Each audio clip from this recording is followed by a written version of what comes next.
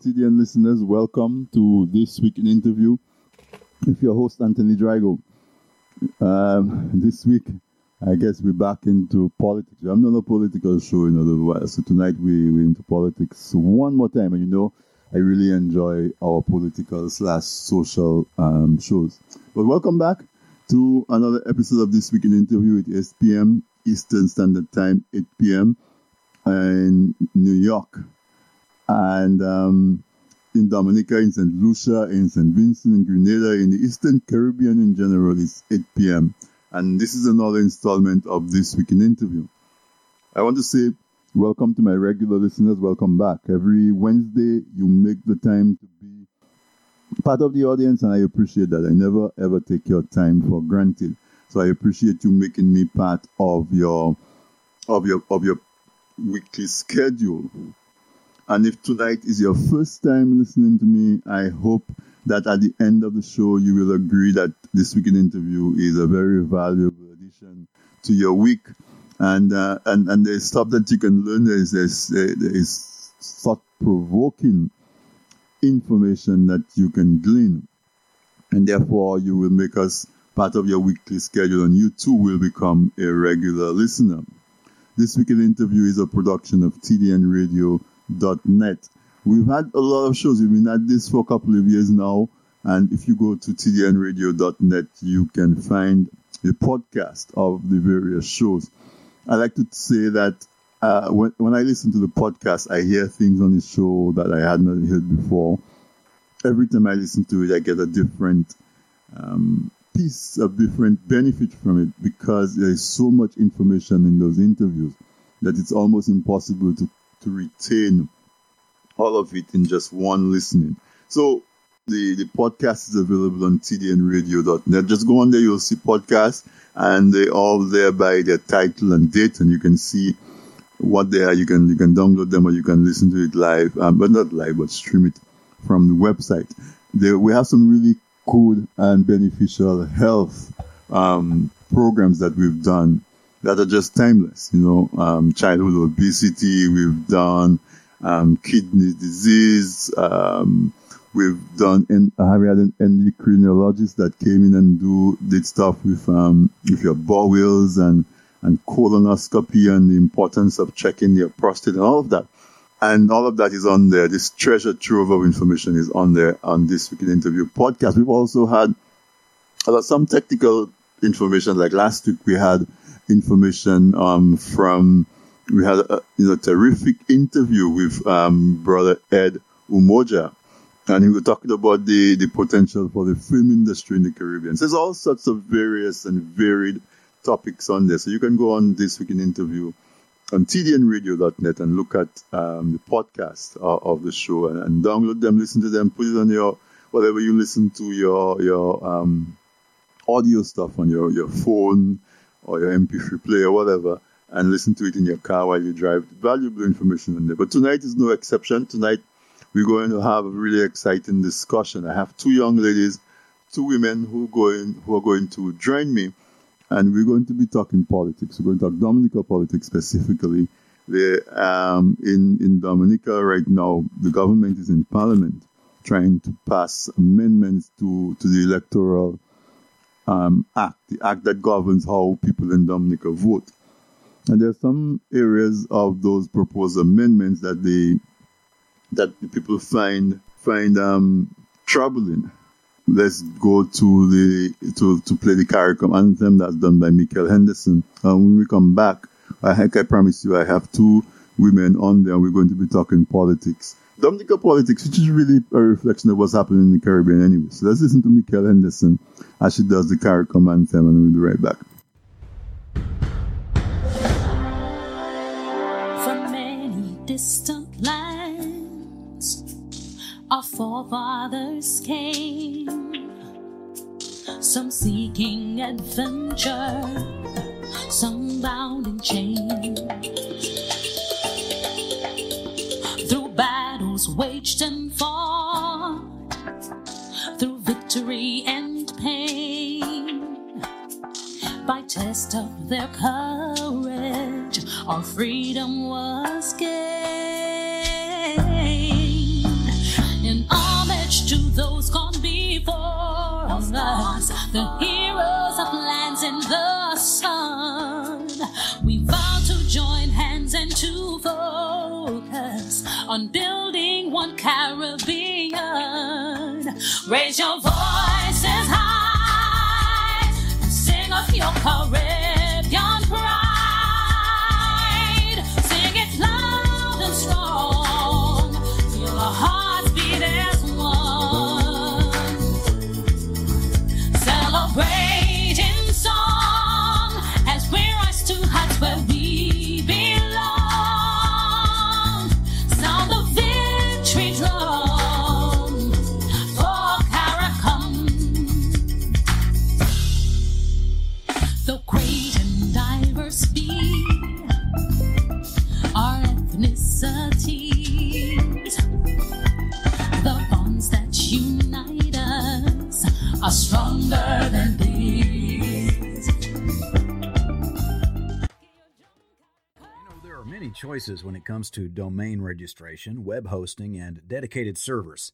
But I have to tell you about Jocko Hosting. They're simply the best. With their 99.9% uptime guarantee, 24/7 sales and support teams, you'll never have to worry. Get in touch with them today. They offer plenty of other products and services like SSL certificates, managed WordPress, and more. Call or click today, 480-624-2500. Jocko.com. That's JACHQO.com. A G&D Enterprises Inc.com service.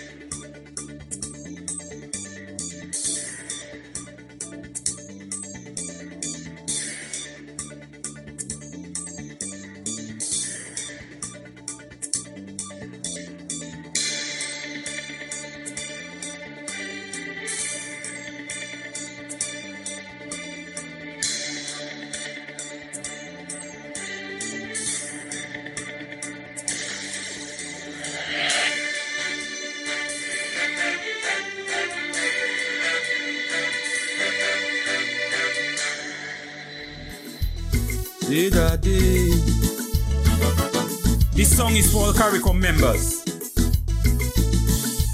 CARICOM, this is for you. All right, listeners, welcome back. We're through the break. While we were on break, we raised our guests on the telephone, and I have two ladies with me on the line. They normally very happy and pleasant ladies, but I must say that they're not in the best of moods these days because they've expressed quite a bit of distress at what's going on in Dominica. And so I invited them to come on This Week in Interview so they can talk to the listeners and share some of their concerns, bring their perspective, and we can, flesh out what's going on and see and understand the point of view from that aspect of what is happening. So let me just give a brief background.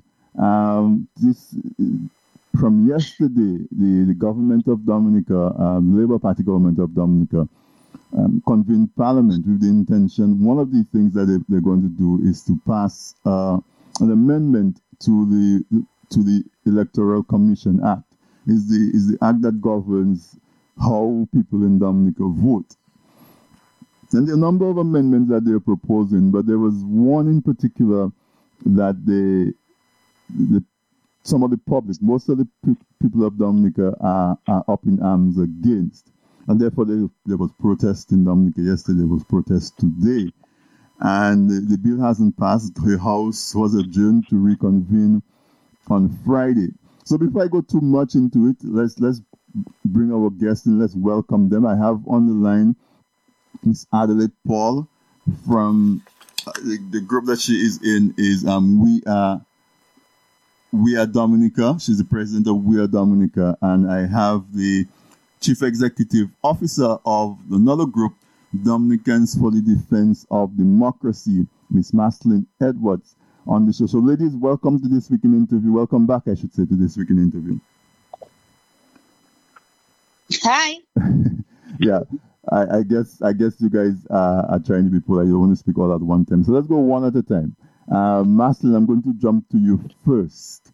You are the Chief Executive Officer of Dominicans for the Defense of Democracy. So before we get too far into the weeds and we get caught up in the discussion, I'm going to give each of you the opportunity to introduce yourself to the audience or reintroduce yourself to the audience, and also a very, very brief synopsis of what the organization is about, what the aims are, what you're involved with, how persons can get in touch with you and follow what you do and participate and be active.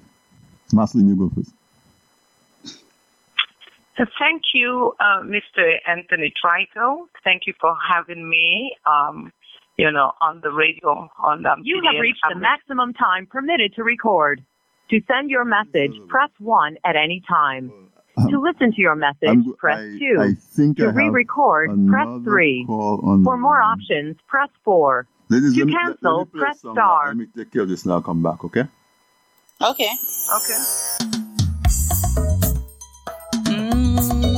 Yo, yo, yo, yo.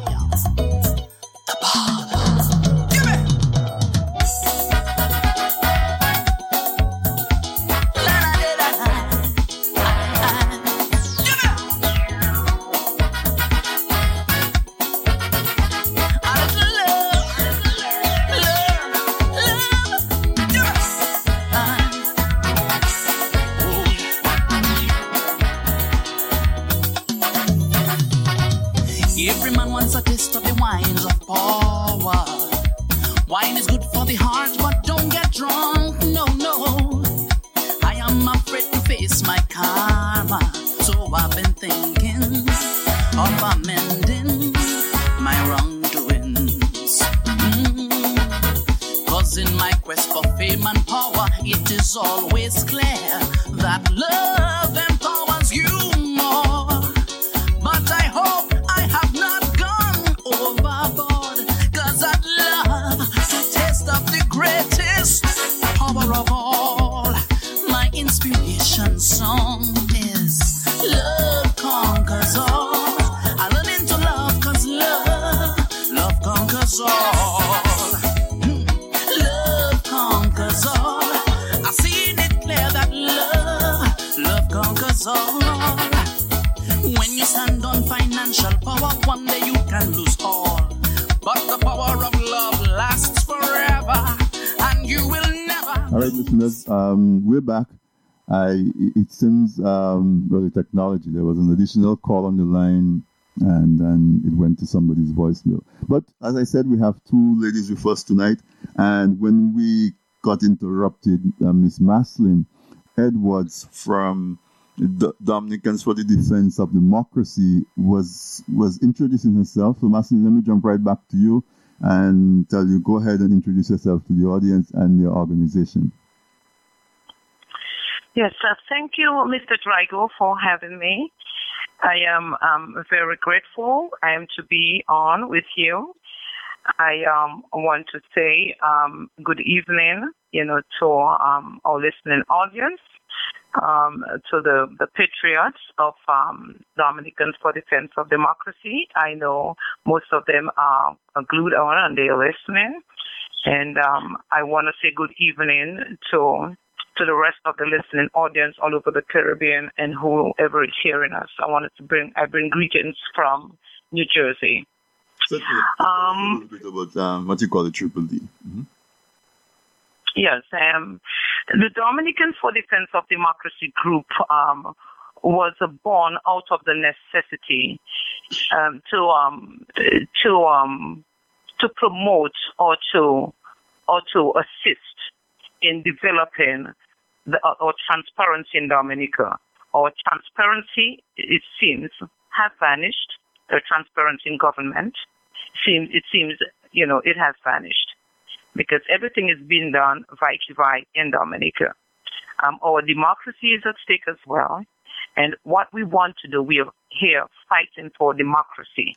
We want to restore our country, a country where it is transparent and we have our democracy, because Dominica is a democratic country. And we want to live like we are democratic. We want to live like we are entitled to live free with our civil liberties, our freedom, our justice.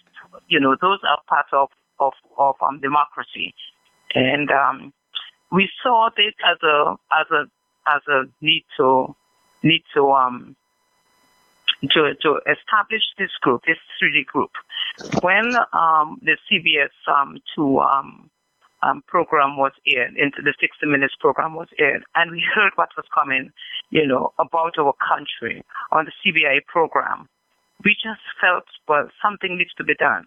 And the straw that broke the camel's back was when Ali Reza Monfared was arrested in the Dominican Republic.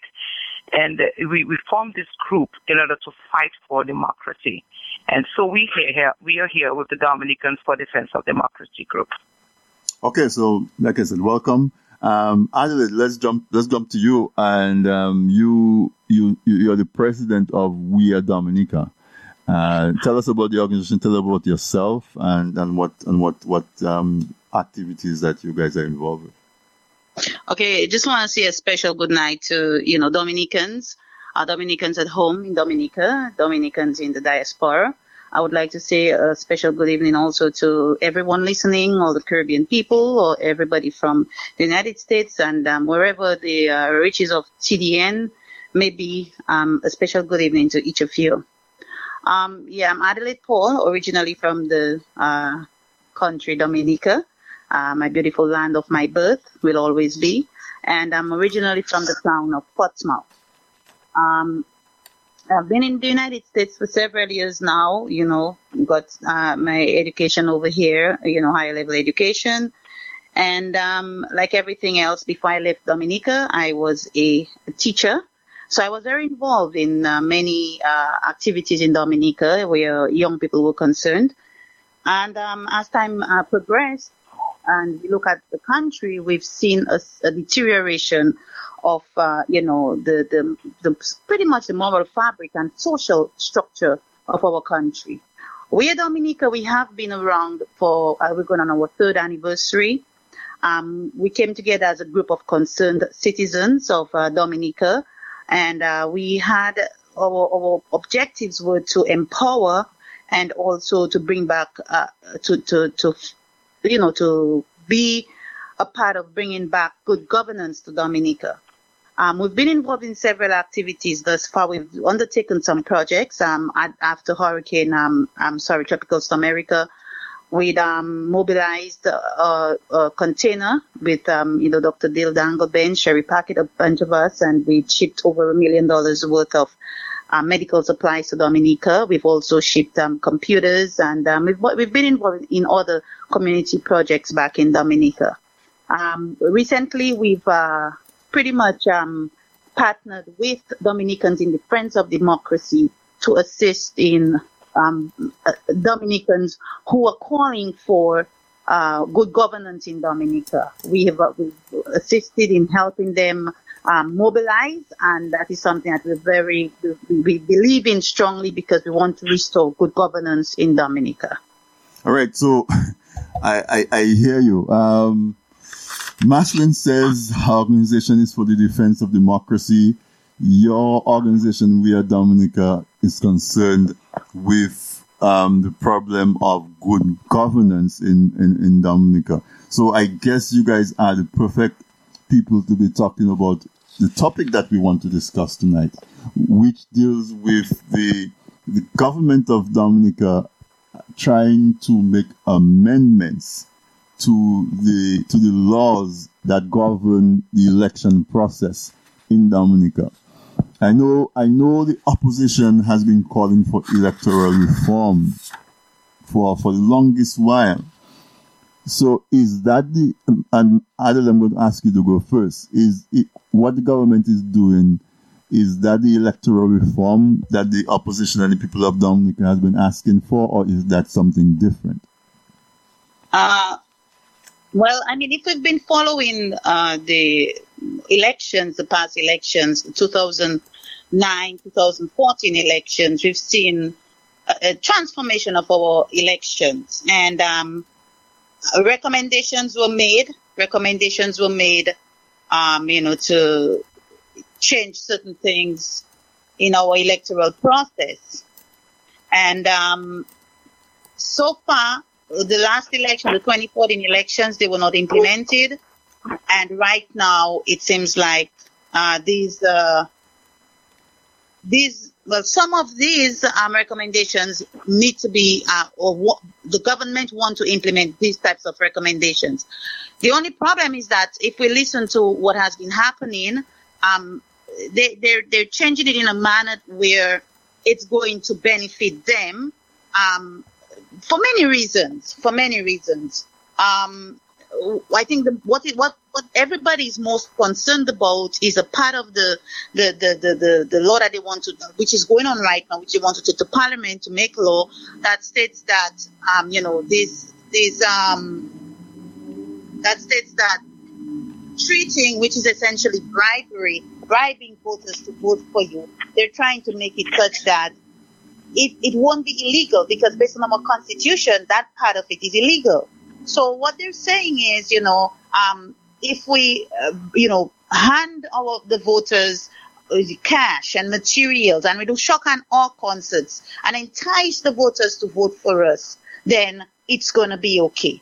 And that is a section of that electoral reform that, that many people have concerns over, because of course we know that in the past, many people were recruited from diaspora to come over to Dominica to vote. People who had not visited Dominica in many, many years, 10, 15, 20, 30 years. And they were brought down, they were given airline tickets, they were given cash. And there is a case right now against that. So they probably feel that, hey, if we make this thing legal, then when the case goes, then obviously everything will be okay. And that cannot stand, because how are we going to maintain a democracy when the people who live in the country, the people who work hard every day, the people who pay taxes, can't even make that choice to choose who they want? Every election will be bought with millions and millions and millions and millions of dollars. And that is the part of that legislation that it cannot, it's wrong. It is just wrong. And Dominicans have to stand up and fight against that, because our democracy, that is definitely putting our democracy at stake.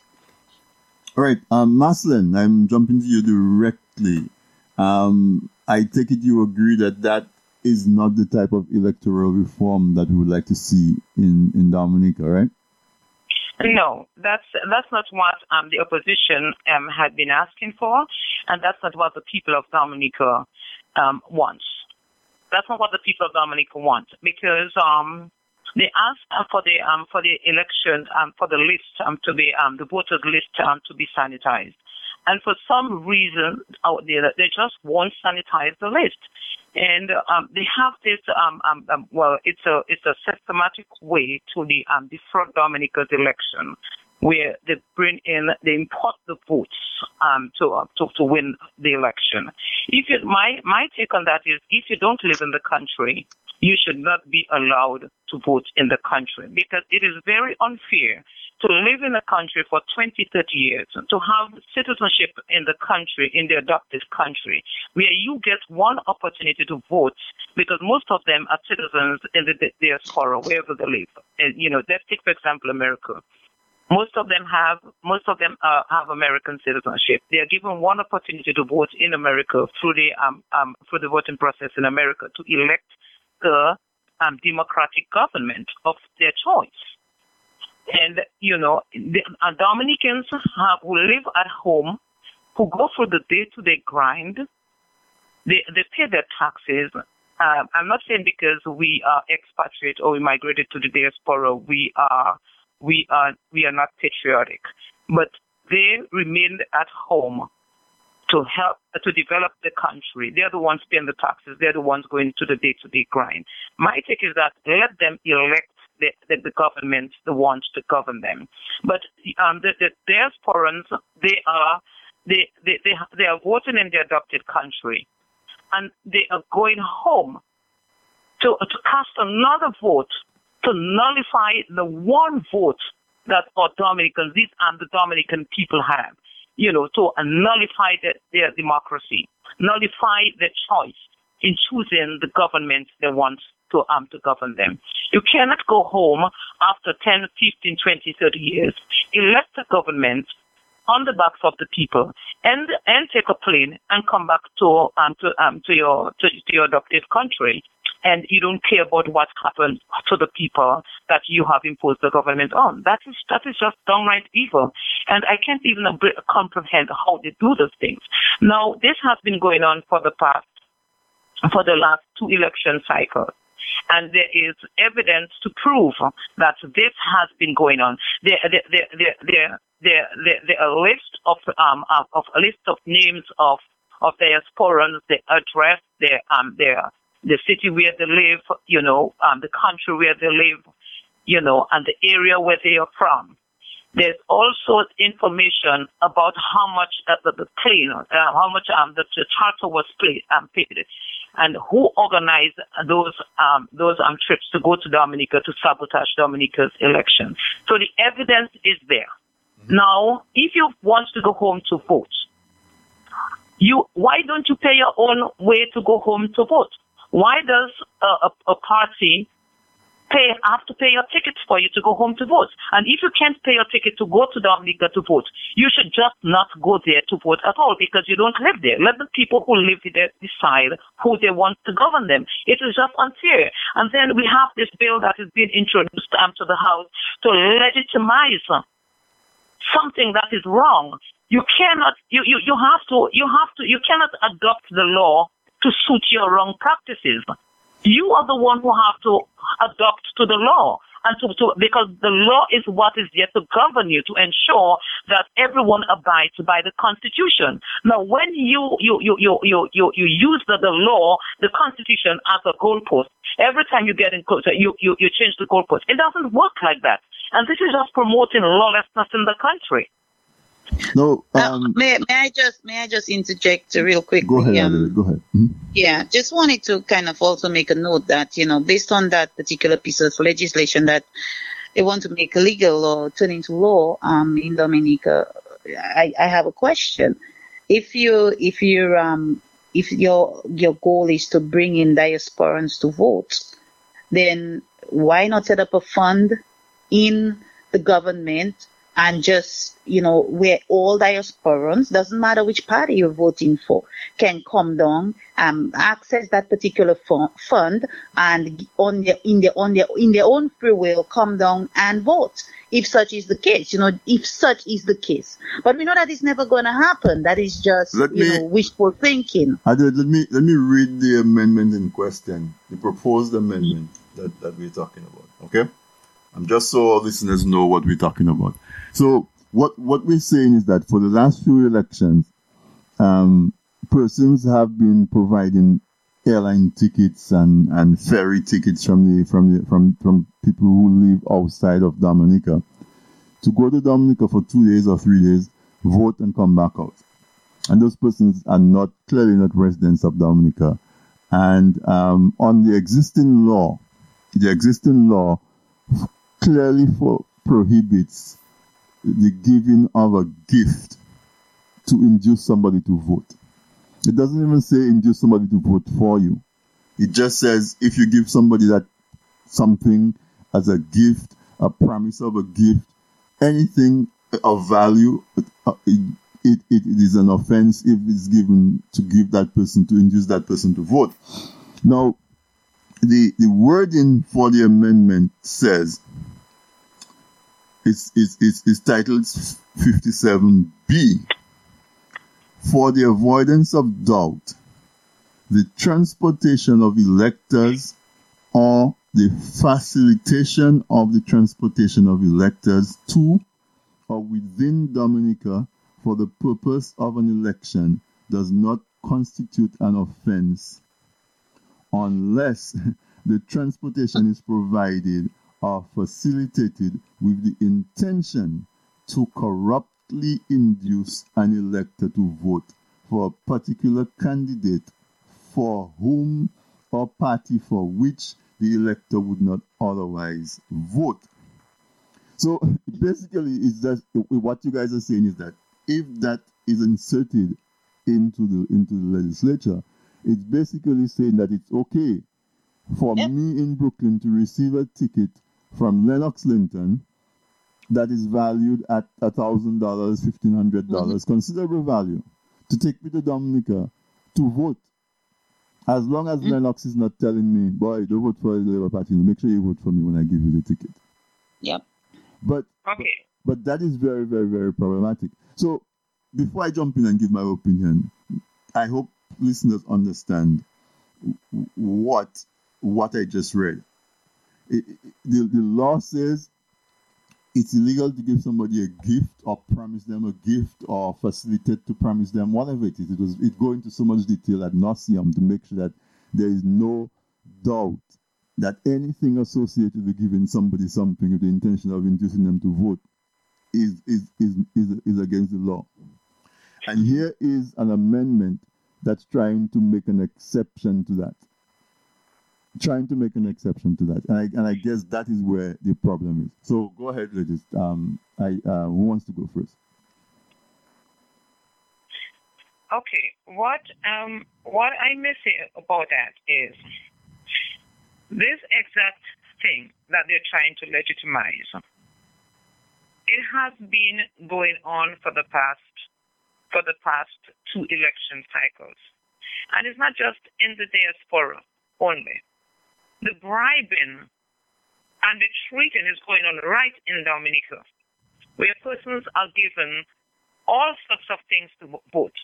They're given money, they're given galvanized, they're given so many things. Right now, people are not even aware that that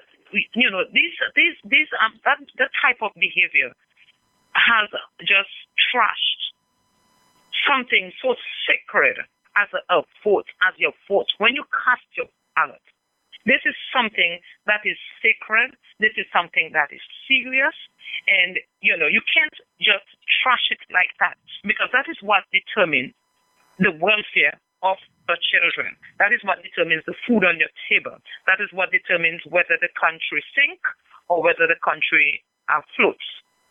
Okay. So when you trash it in that sort of way, then it's best people don't vote. It does not make any sense to me. And with the diasporans, getting involved in that type of bribery, I think these people who live in wherever the country they adopt this country, I think they need a conscience, because you cannot take something that is wrong and legitimize it because you want to stay in office.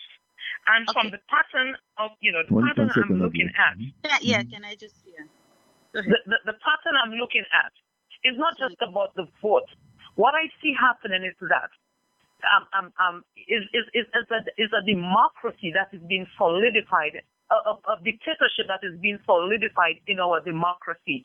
When you do that, it actually takes away the people's democratic rights from them. It's like reintroducing slavery into Dominica, and we cannot allow that to happen. The people need to revolt against that law and ensure that they do not pass that law in our parliament. That law do not become legislative. Lastly, let Adela jump in here. Yes, and just to add to what Martin is saying, going back to that piece of that amendment that they want to put into the law. Again, it says just specifically for the avoidance of doubt, the transportation of electors or the facilitation of the transportation of electors to or within Dominica for the purposes of an election does not constitute an offense. You know what that means also, right?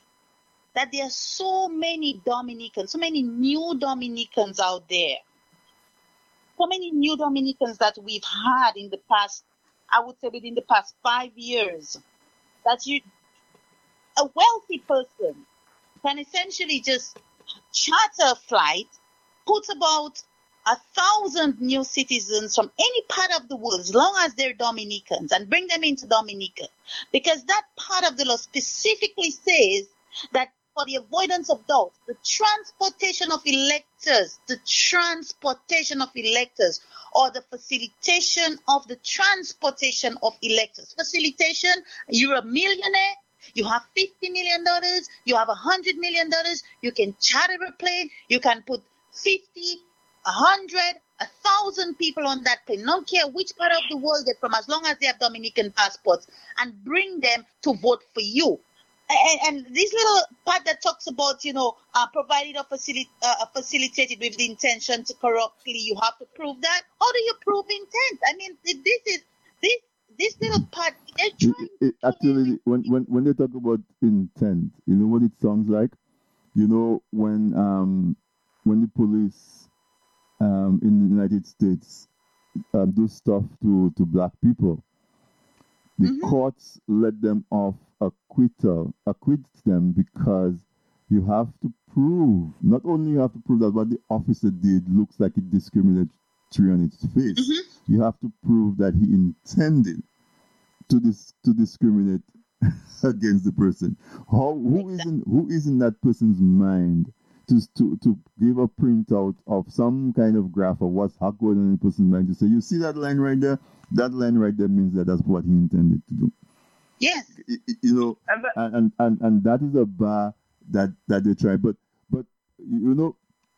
I want to take the conversation a little slightly off that, not so much off, but as a Dominican who hasn't lived in Dominica for the last 15 years, maybe like 14 years, right? I do not think I have a right to vote in Dominica. And I don't think that a Dominican citizenship by itself is sufficient to give somebody the right to vote in Dominica. And I know I've debated that with people, and people say, well, once you're a citizen, you should have the right to vote. I think that to qualify to vote, you should be a citizen and a resident. And to me, because who determines what constituency that you are qualified to vote in? You qualified to vote in a constituency based on your residence in that constituency.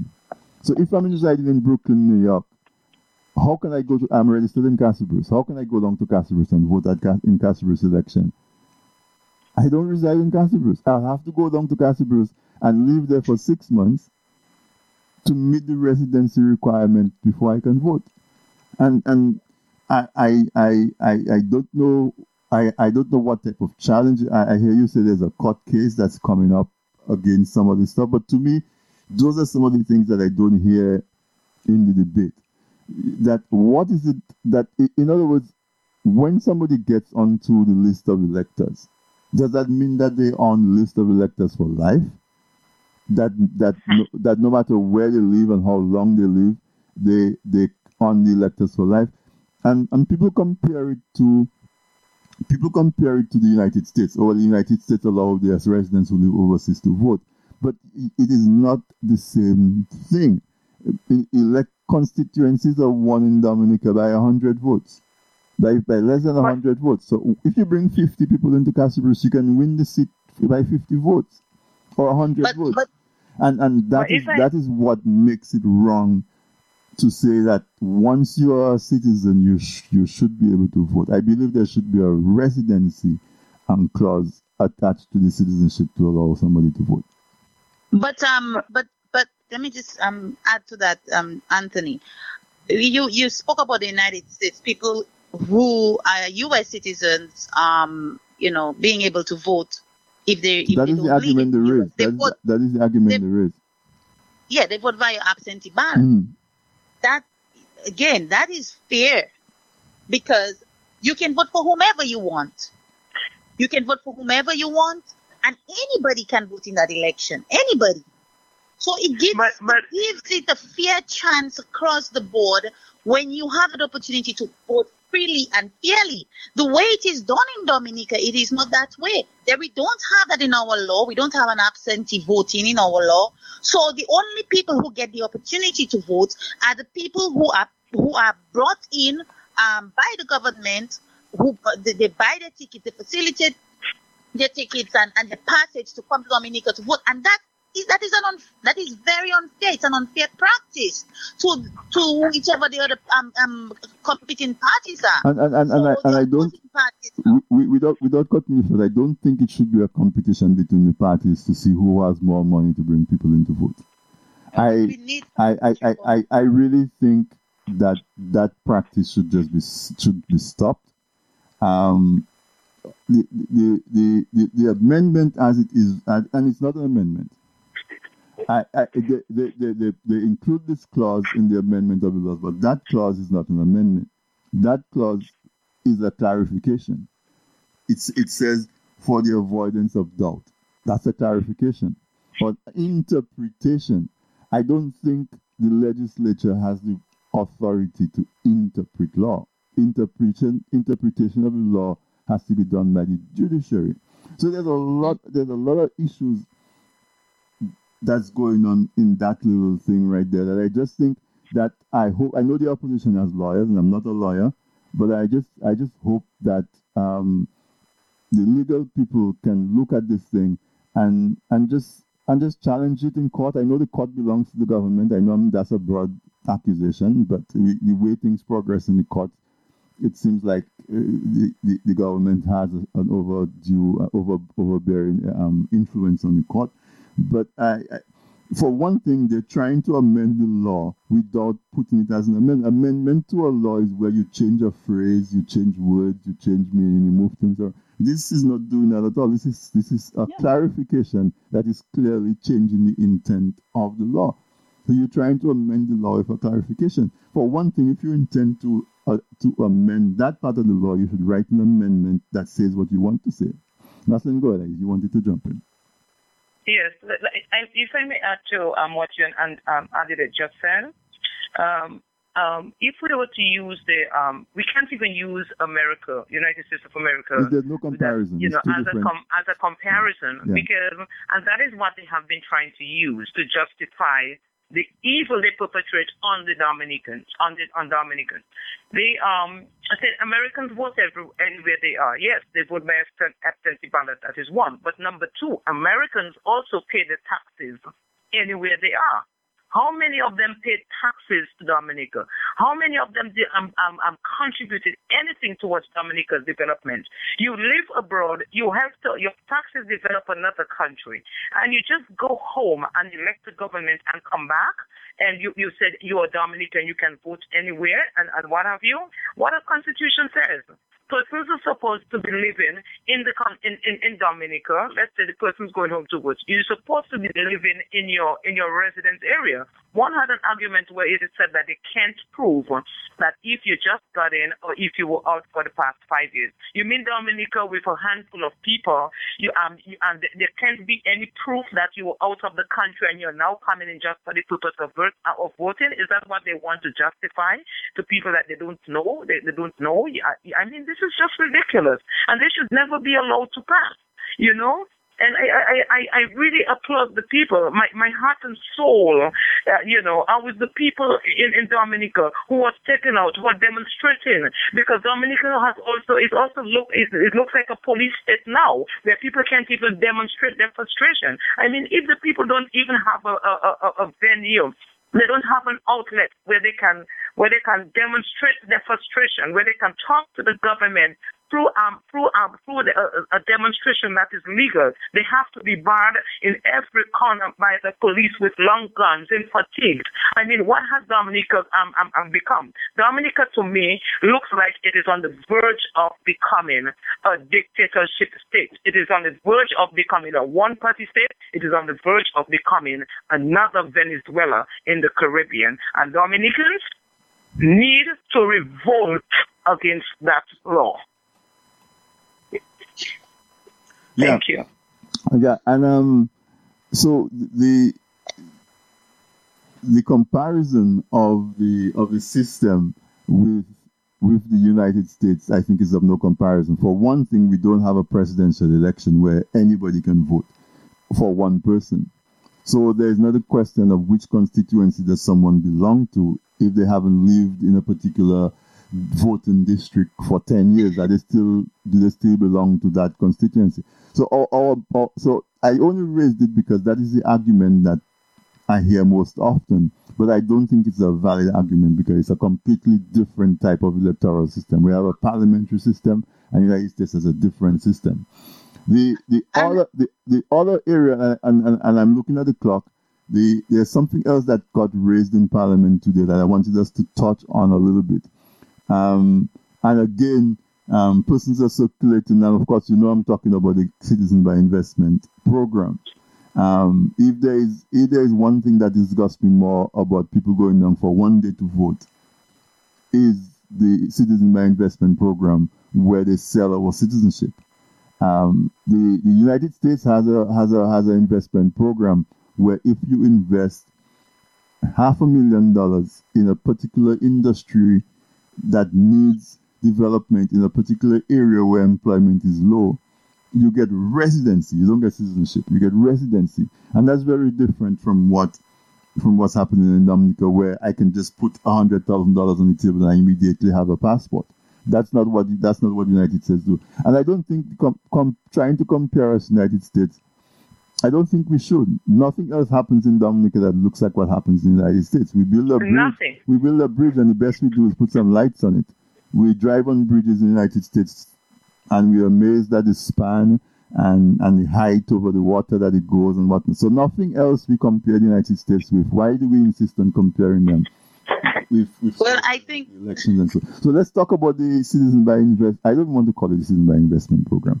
Let's talk about the sale of Dominican passports to whoever has enough money, and the numbers that was revealed by the government in Parliament today. Okay. Well, I'll just take it. Go jumping out of it. Go ahead. With it, yes. Again, Marcy made a point on, a very important point. She did touch on, and that was the people at home who are standing up for good governance and justice.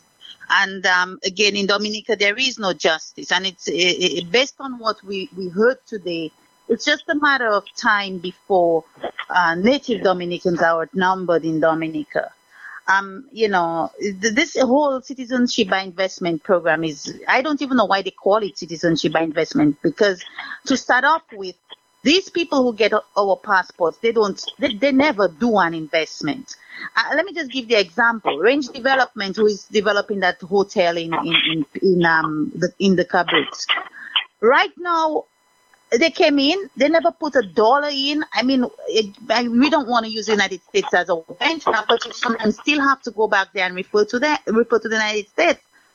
You come in and you get residency. You have to invest money in the country. These people are being given our passports to sell, making the money, and then they're investing the money in the country. I normally call that a great old Ponzi scheme, because that's what happens. They go to different countries, they get to sell passports within the Caribbean, then they use that country's money to build whatever it is in another country, and so on and so forth. So maybe Range Development in Portsmouth will be completed because they just got a contract in St. Lucia. So once they start selling St. Lucia's passports, then they may finish the one in Dominica. But left to the Dominican passports that they're selling, I'm not sure what's going to happen. So it is very questionable. But anyway, I just want to just let Dominicans know today, for those who were not listening and those who did not catch it, that the Honorable Lennox Linton, who so eloquently today asked the Prime Minister some questions, and he was able to finally disclose, certain things that the country never knew but needed to know. When he asked him about an account in the Royal Bank of Canada that was closed, never really gave the reason why it was closed, but he did say that account had $258 million. And that $258 million accounted for revenues that were brought in from passport sales. In July, $52 million. July of 2016. August of 2016, $72 million. September of 2016, $59 million. October of 2016, $55 million. November of 2016, $50 million. December, $30 million. In January of 2017, $26 million. February, $19 million. And in March, $31 million, for a total of about $396 million. $396 million. That's within a 6 to 9 month time frame. So, it is just mind-boggling that these revenues are coming in. And I think many people, the opposition, interest group, people on the ground, the people who are protesting, the people who are standing up, and I just say kudos to these people for their bravery. And I just really hope that more Dominicans step forward, because, this is very interesting, because Tropical Storm Erica happened almost 2 years ago. If 396, which is about $400 million, were brought in a matter of pretty much close to a year. So within 2 years, we almost had $1 billion in revenues in passport sales. And you're telling me the best thing we can show for that is an $18 million bridge that was so controversial, a few houses that they're building for supporters, some cash handed out, they're building the hospital, which is a good thing. But is it a hospital that's built with CBI funds only, or is it a loan? Yes, there are of course salaries to be paid. The government has a huge budget, and they were just told by the IMF just recommended to them that they should not be using those monies to pay salaries. They refused to give the public servants a raise and the police officers. Dominicans have to really think hard, because all these things, they are intertwined. The electoral laws, the CBI, the monies that are coming in. What happens when the money starts drying up? These are significant monies, and we're not seeing it. We're not seeing the investments with those monies that are collected. Not one industry was started. There is a coffee factory in Portsmouth that the Venezuelans gave us. That could have been started. DCP closed. Nothing. We really cannot account for that. We don't see the sustainable industries that are being formed with those monies that are being collected. So, there's so many questions when it comes to governance in Dominica. There is so little transparency. That is the first insight, the very first insight we have gotten into what is really happening within the government when it comes to its finances. And we don't even know how that money is really being spent. We're hearing of people getting how much money, people getting cash, but is that a way to manage a country? It's very much mismanaged. Wow. Almost $500 million in less than a year. Less than a year. Wow. Yes, if I may, my take on that. Where is the government? Report, financial reports at the end of the? I don't know at what point they present it, but where is the government's audit report? And who is doing the checks and balances? The Prime Minister is the Prime Minister. He is still the Minister of Finance, and yet he comes with a little piece of paper, like he's running a Chandel Murray with a piece of paper, and he's outlining how much money the CBI program brought into Dominica. But we're supposed to have a proper report, financial report from the Prime Minister to know how much money we got and how much our expenditure was. Now, with so much money that came in, look at. I want to bring the Marigot Hospital. I want to talk on the Marigot Hospital because that's the area where I'm from. I'm from the community of Concord. I am from Marigot. Now, that Marigot Hospital, it is situated within the vicinity 10 minutes or less than 10 minutes from the main airport in Dominica. Now, we have had one disaster at the Melvin Hall Airport a few years back. That was when Cardinal crashed and the 11 people on board died, including the pilot died. Now, let us assume that, a disaster of that nature were to happen again. There is no hospital. There is nothing close by. No emergency facility close by.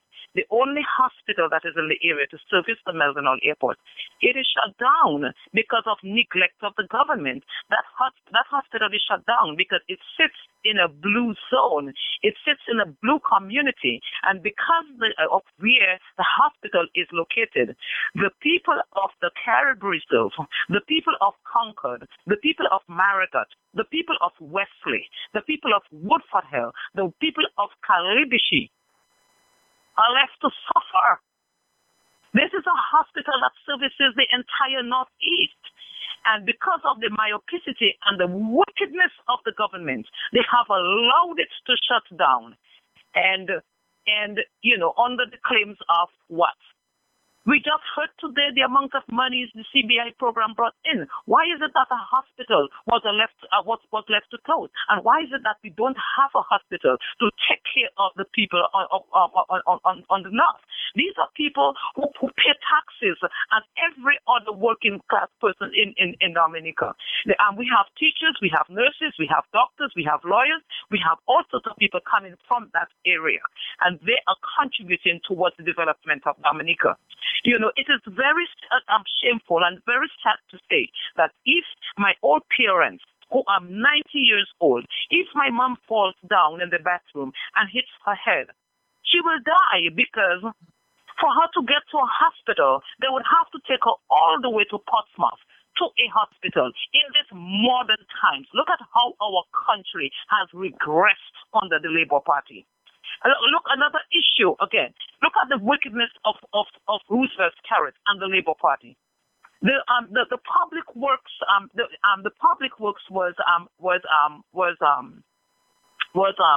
disbanded. They destroyed the public works. They sent the people home. It's more than 2 years. The people have not gotten any form of redundancy pay. These people worked for years. Some of them worked for 20 years and more. For years. They sent them to their homes without any form of redundancy pay. And these people are languishing with no pay, no redundancy pay. They have no jobs and no redundancy pay for the years that they have for breaching the contract. Now, what did he dismantle public works to do? Is it to privatize public works? Because we saw him doing a movie stint, taking pictures, doing a movie stint, and fixing roads. That is the work of the public works. When you disband the public works, of course you have to go to do the work of the public works, because that's why you disbanded the public works. No, that is not right. You cannot govern a country where on a handout budget, on a Pampers budget. I mean, that is what you're offering to young people. Is that how you're going to empower our young people in Dominica to depend on from your hands, to feed from your hands? What happened to the days when our parents raised 9 children. Some people had 15 children. Some had 13 children. Our parents knew what the dignity of work, to go out to work, to take care of their children and raise their children and send their children to secondary schools. And the children did well. The prestige, the dignity of our parents were not broken because they could work to send their children to school. Right now, men become little boys on the Skerrit, because Skerrit has to give their wives the little pittance, the little handouts, or they have to go down to the financial center, make lines at the financial center. They have brought the financial center like a fish market. Why is it that they have to go receive handouts from Skerrit's hand? Why is it this is not done with the welfare department? Why does he have to even see their faces for them to get welfare? I'm not saying there's nothing wrong with our social programs, but why do you have to hand it from your hand like you're doing like it's some act of benevolence? You maliciously keep the people poor, and feed them on handouts. As some act of benevolence for their loyalty, and you become a Jesus because you feed them, and they can buy the hands that feed them, and in so doing, you are now trying to place yourself like a dictator in Dominica, by breaking the law and legitimizing that nonsense, corruption and bribery and treating for you to stay in office and to hand over Dominica, your office, to Dimitri. I mean, that is not going to work, and that will never work in our system in Dominica. All right. So Adelaide, we got a report on 1, 2, 3, 4, 5, 6, 7, 8, 9, 10 months from the CBI. Mm-hmm. Do you know if there is a record from the previous years? Is the program audited at all, and the books available for public viewing, so we can know what happened in the previous years? It is interesting that you asked that question, because I remember we about 2 years ago, we at Dominica, we done a protest at the UN, and we came under a lot of fire from a lot of Dominicans for what we'd done. But what we were asking for, what we were adamantly asking for at the time, we were maybe ahead of ourselves, was transparency and accountability. These were the two things that we asked for over and over. Where is the transparency? Who are the people with our passports? And who are the diplomats? We don't even want to get into the diplomats, because we know that is another whole show by itself. And, again, they're all intertwined. But I know that the opposition had been asking the government to present certain things, even today in Parliament, when, again, the opposition leader asked Francine Baron that very same question about Montferred, who was, of course, hiding out in Dominica for over 6 months. She pretty much insulted Dominicans with her answer, talking about you asked a general statement question. No, he did not ask a general question. If they found out that Montferred was in problems, and they claim, and I use the word claim, to have revoked his passport in January of 2016. In October of 2016, when the House met and the opposition leader specifically, they want to get all, crazy with the little semantics, well, you were not specific and you were general. But the bottom line is, they knew that Montferred was already in a lot of hot water. She essentially told the opposition leader and Dominicans, because he was asking on our behalf, it's none of your business, which is something that the Prime Minister constantly tells people. And today she repeated it again. These people continue to insult Dominicans' intelligence, Anthony. And I know that they've been asking for the names of they say that it's gazetted, the names of the people whom the passports are sold to. But again, that is something that is not even made transparent. Whereas you could come today, and when the Honorable, Lennox Linton asked the Prime Minister about that very account, he was able to bring forth all this information. And I don't know whether Dominicans are really listening to that, but that is really, really, really some damning information, because those figures tell a lot of things. If you notice, Anthony, one of the things that I want to bring to Dominicans' attention is the fact that in July of 2016, he reported revenues of $52 million. However, in February of 2017, it was down to $19 million.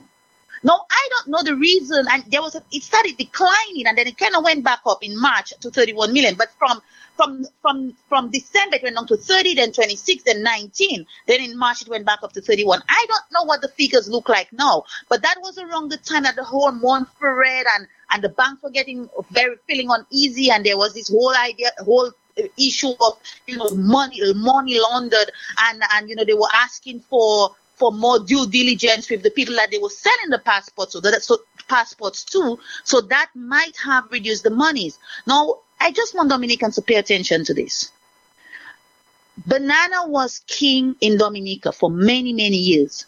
Banana made Dominicans a very independent people. Bananas ultimately died, and our economy crashed. As bad as passport sales are, as bad as it is, the reality is the monies are coming in. And I am appealing to the Prime Minister. I am appealing tonight as a Dominican. Sir, invest that money in sustainable industries, because the day is going to come when passports monies will start diminishing for many reasons. Competition, access to countries. If the Schengen just decides to pull that access that Dominica gets to all these different European countries, Dominica passport is no longer that enticing to people. So this is not something that we can hold on to and say Dominica has something that's going to sustain it for a very long time. We don't know when this thing is going to crash. And if it crashes, there is nothing that we can divest into. What are we going to do? And that is why people keep saying, and I keep saying, and many people and everybody keeps saying, every concerned Dominica, people who are standing up today, they are afraid that one day we will become like Venezuela. Venezuela had oil. Venezuela's oil crashed. And look at Venezuela today. Labor rights. We see Dominica in collars. But as a Dominican, collar doesn't exist. Labor rights tonight, I am telling you, the day will come when the Prime Minister won't be able to hand you anything because there won't be much to hand. And you all will be the very ones who will go looking for him and stand up and say, you have to go. And he will fight you because he will have his own army fighting you the same way Maduro is fighting his people. The very same supporters who are fighting Maduro were the people who supported him, the people who are fighting him today. Things happen. Ask your government, plead to your government to invest that money into sustainable industries. And that nonsense about that law that they want to change, to bring people in to vote on all, to leave him there, to squeeze all you. Join the people who are standing up. My goodness, join them. I commend these proud patriots on the ground who stand up and who speak out every day. Let me tell you, Anthony, I am, from the town of Portsmouth. Portsmouth is 99%, maybe 90% a labor zone. I've lost a lot of friends and family members for my speaking out, but I will continue to speak out because I believe in truth and justice needs to come to Dominica. What is happening is wrong. It is wrong. And Dominicans need to stand up and claim their country back, because if we don't do it now, the day we will want to do it, it will be too late. All right. So we are approaching the end. We've gotten some minutes from the producer. Going forward, I mean, what I would like to do, I am trying to see if I can get a couple persons who are lawyers, who are legally trained, who will understand what is involved better than me, since I'm not a lawyer, to come on and to sort of help us flesh out what is possible. I am thinking that a lot of these amendments can be challenged in court. I just from my own layman looking at it, it looks like it's not constitutional. It cannot be applied practically. And the same thing for the CBI. I mean the CBI. Same thing for the passport sale program. How would we go about forcing the hand of the government to give a true and accurate accounting of the sale of passports for the last government? This government has been in power for, coming up on 20 years, right? So for the last 12 years, last 15 years, I don't know. How can we get them? 17 years. Yeah, how can we get them to account for the last 10 years of passport sales? How much revenue was generated? Where was this money spent? Who were the agents? What was the commission that the agents got on our behalf? And all of that. And how can we go about approaching that in a very systematic and approaching it from the courts to support the protest that the people are having in the streets? We need that game in the courts to get answers. Because transparency, I heard President Obama said one time, sunlight is the best antiseptic, he said. Yeah, sunlight is the best antiseptic. Open things out, spread it open, show what you have, and let everybody see. And because you have to give account for stuff, it forces you to be accountable and to be honest. Anything that has to be hidden, and somebody come with a piece of paper that they cover under another piece of paper and they lift it up and they tell you one number and they look again, they tell you another, you're going to be suspicious as to I hear what you're telling me. What is it that you're not telling me? So I'm going to try to see if I can reach out to a couple of attorneys who can come and take it up from where you ladies have taken it far. You've done an excellent job in explaining what what the issues are, what the concerns are, or what the historical activities that have taken place, and let's see how we can move it forward. I'm going to let you guys have the final word. Marceline, from the Defense for Dominicans for Defense of Democracy.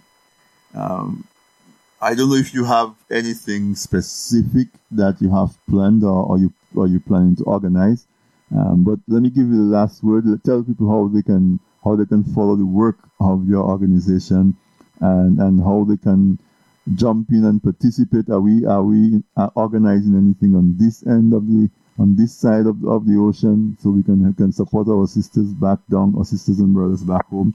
Marceline, jump in and tell us about your final words, but in there, tell us about your organization, if you have any plans, and what we can do going forward. Okay, thank you.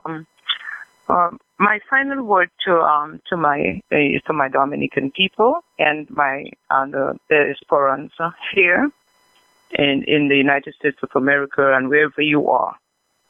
My final word to you is that democracy and patriotism do not have zone and color. So I'm asking all Dominicans, regardless of who your party affiliation is to support the Defense for Democracy move. When I say the Defense for Democracy, I am not talking about or a particular group. I'm talking about defending your democracy on the ground, because this law is to take away Dominicans' democracy. So I'm asking all Dominicans, regardless of who you support, to do not allow this law to take effect in Dominica. And we are represented on the ground in Dominica by Jason Fountain from Lapland. He's doing an excellent job in terms of representing, in terms of mobilizing. We are also very involved with the assistance. So there are movements on the ground in Dominica where we assist them financially. And because they are on the ground, they are the foot soldiers on the ground. And we have to support them in one way or the other. If we can send them donations to keep the movement going, then I am urging all Dominicans in the diaspora to support our patriots on the ground in Dominica by making a donation to these people. And they can contact me through the Dominicans for Defense of Democracy group, and I will give them some more information. At this time, we have our Facebook set up, and our Facebook is Dominica, 3D Dominica. And we also have our website as well. So I'm urging Dominicans to go there and support. Give us the page name and the website, the actual website. Okay, the actual website is dominicansfordefense.org. Okay. And they can go in there and see what we are offering, see what we are all about. Mm-hmm. So, and one of the things I have, my final thing is that we are never going to get the truth out of the government back home. So it's our fight that we know it's a battle. We have to battle this fight. We have to stick together. We have to be unanimous in our message. It has to be a collective message. It has to be a message of unity. At this time, we need a strong message and a message of unity going forward, because we can only merge to a successful end if we stick together, if we unite. I'm asking all Dominicans, regardless of your color, regardless of who you love, regardless of what, your patriotism is to your country. Your allegiance is to the flag of Dominica. That's what our ancestors shed their blood, their tears, their sweat for, to fight for Whitey Kubuli, so that we can have a place called home. Do not allow citizens by investment to take away our birthright from us. We see the citizens, we see the money, but we don't see the investment. Do not allow these people to take away our birthright. Let us stand up and fight for our country, because this is our country, and Dominica belongs to all Dominicans. And may God bless our movement, may God bless our struggles, and may God bless for people of Dominica and the country. All right. Thank you. Thanks, Maslin. Adelaide, final words, and tell us about your organization and if there's anything coming up that you're planning. Okay. Well, final words. You asked a very pertinent question a while ago, and you said, well, how are we going to get the information as to, what are the revenues generated by the CBI? And the only way anything will ever get answered in Dominica is through the people and by the people and for the people. And that's what we have to protect, our democracy. And Dominicans have to realize that they have the power, not the government. They have the power. But they can only realize that power when they come together, come out in massive groups and request it. I know that it sometimes it seems very frustrating and very, sad. And people sometimes, a lot of those parents, we try, and then, many of us, sometimes we get so frustrated, we just want to give up. But, this is not something that's going to happen overnight.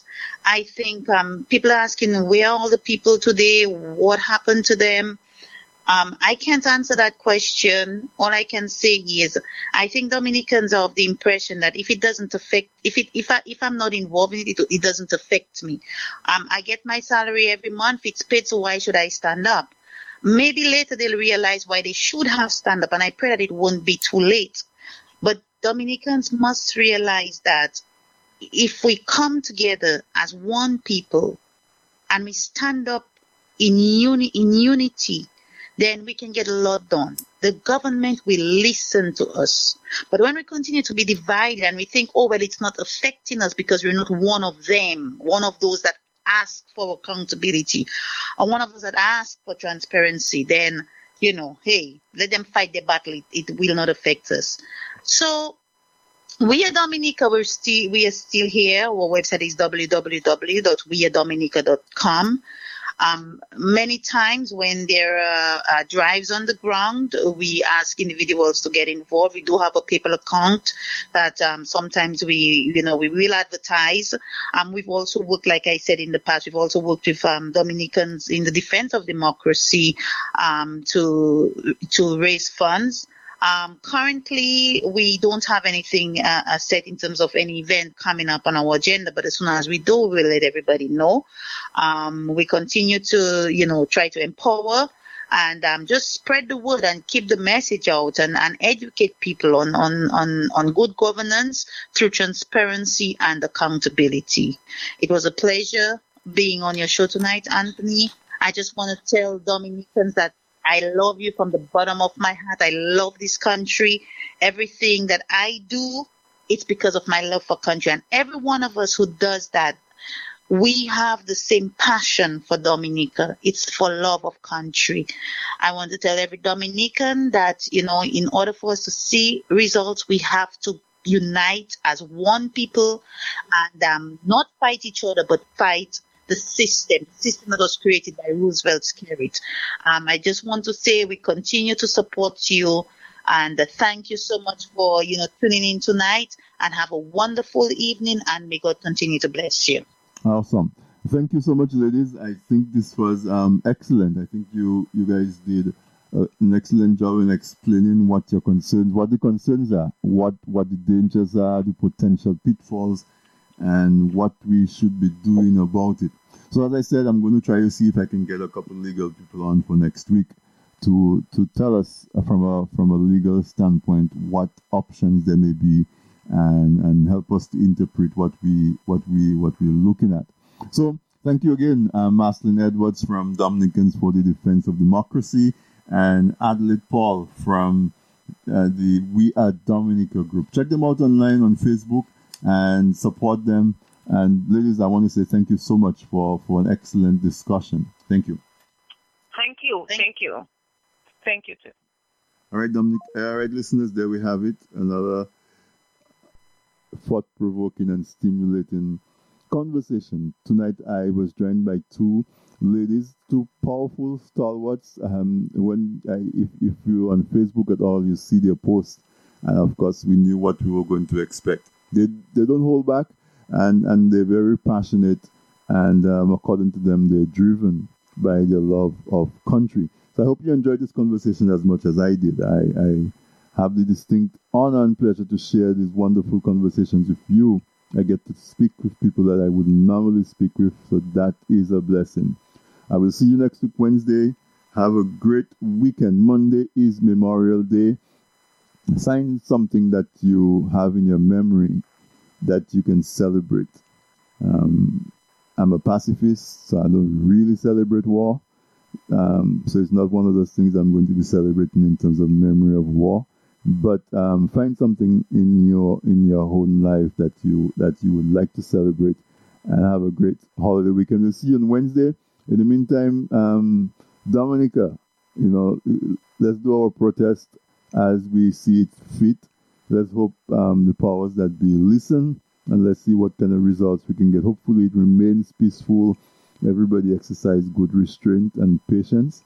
And as we move forward, there's an incident that happened in Parliament. I don't know if you guys heard about it. Well, it didn't happen right in Parliament. As they broke for lunch, one of the parliamentarians, I understood, he said brandishing. I don't know if he was brandishing his gun, but he showed his gun and said that I don't know, whatever was said. But, hopefully this doesn't escalate. Hopefully the Speaker of the House can exercise her privilege, her responsibility. And if that is true, get to the bottom of it and take decisive action that will not allow such behavior. So, see you next week, Wednesday. As I said, have a great weekend. And we will do this again next week, Wednesday, for another installment of This Week in Interview. My engineer and producer, Sam, thanks again for keeping our mics live. And for you, my listeners, I always appreciate the fact that you take time in your busy schedule to join me on a Wednesday night, 8 p.m. See you next week, Wednesday.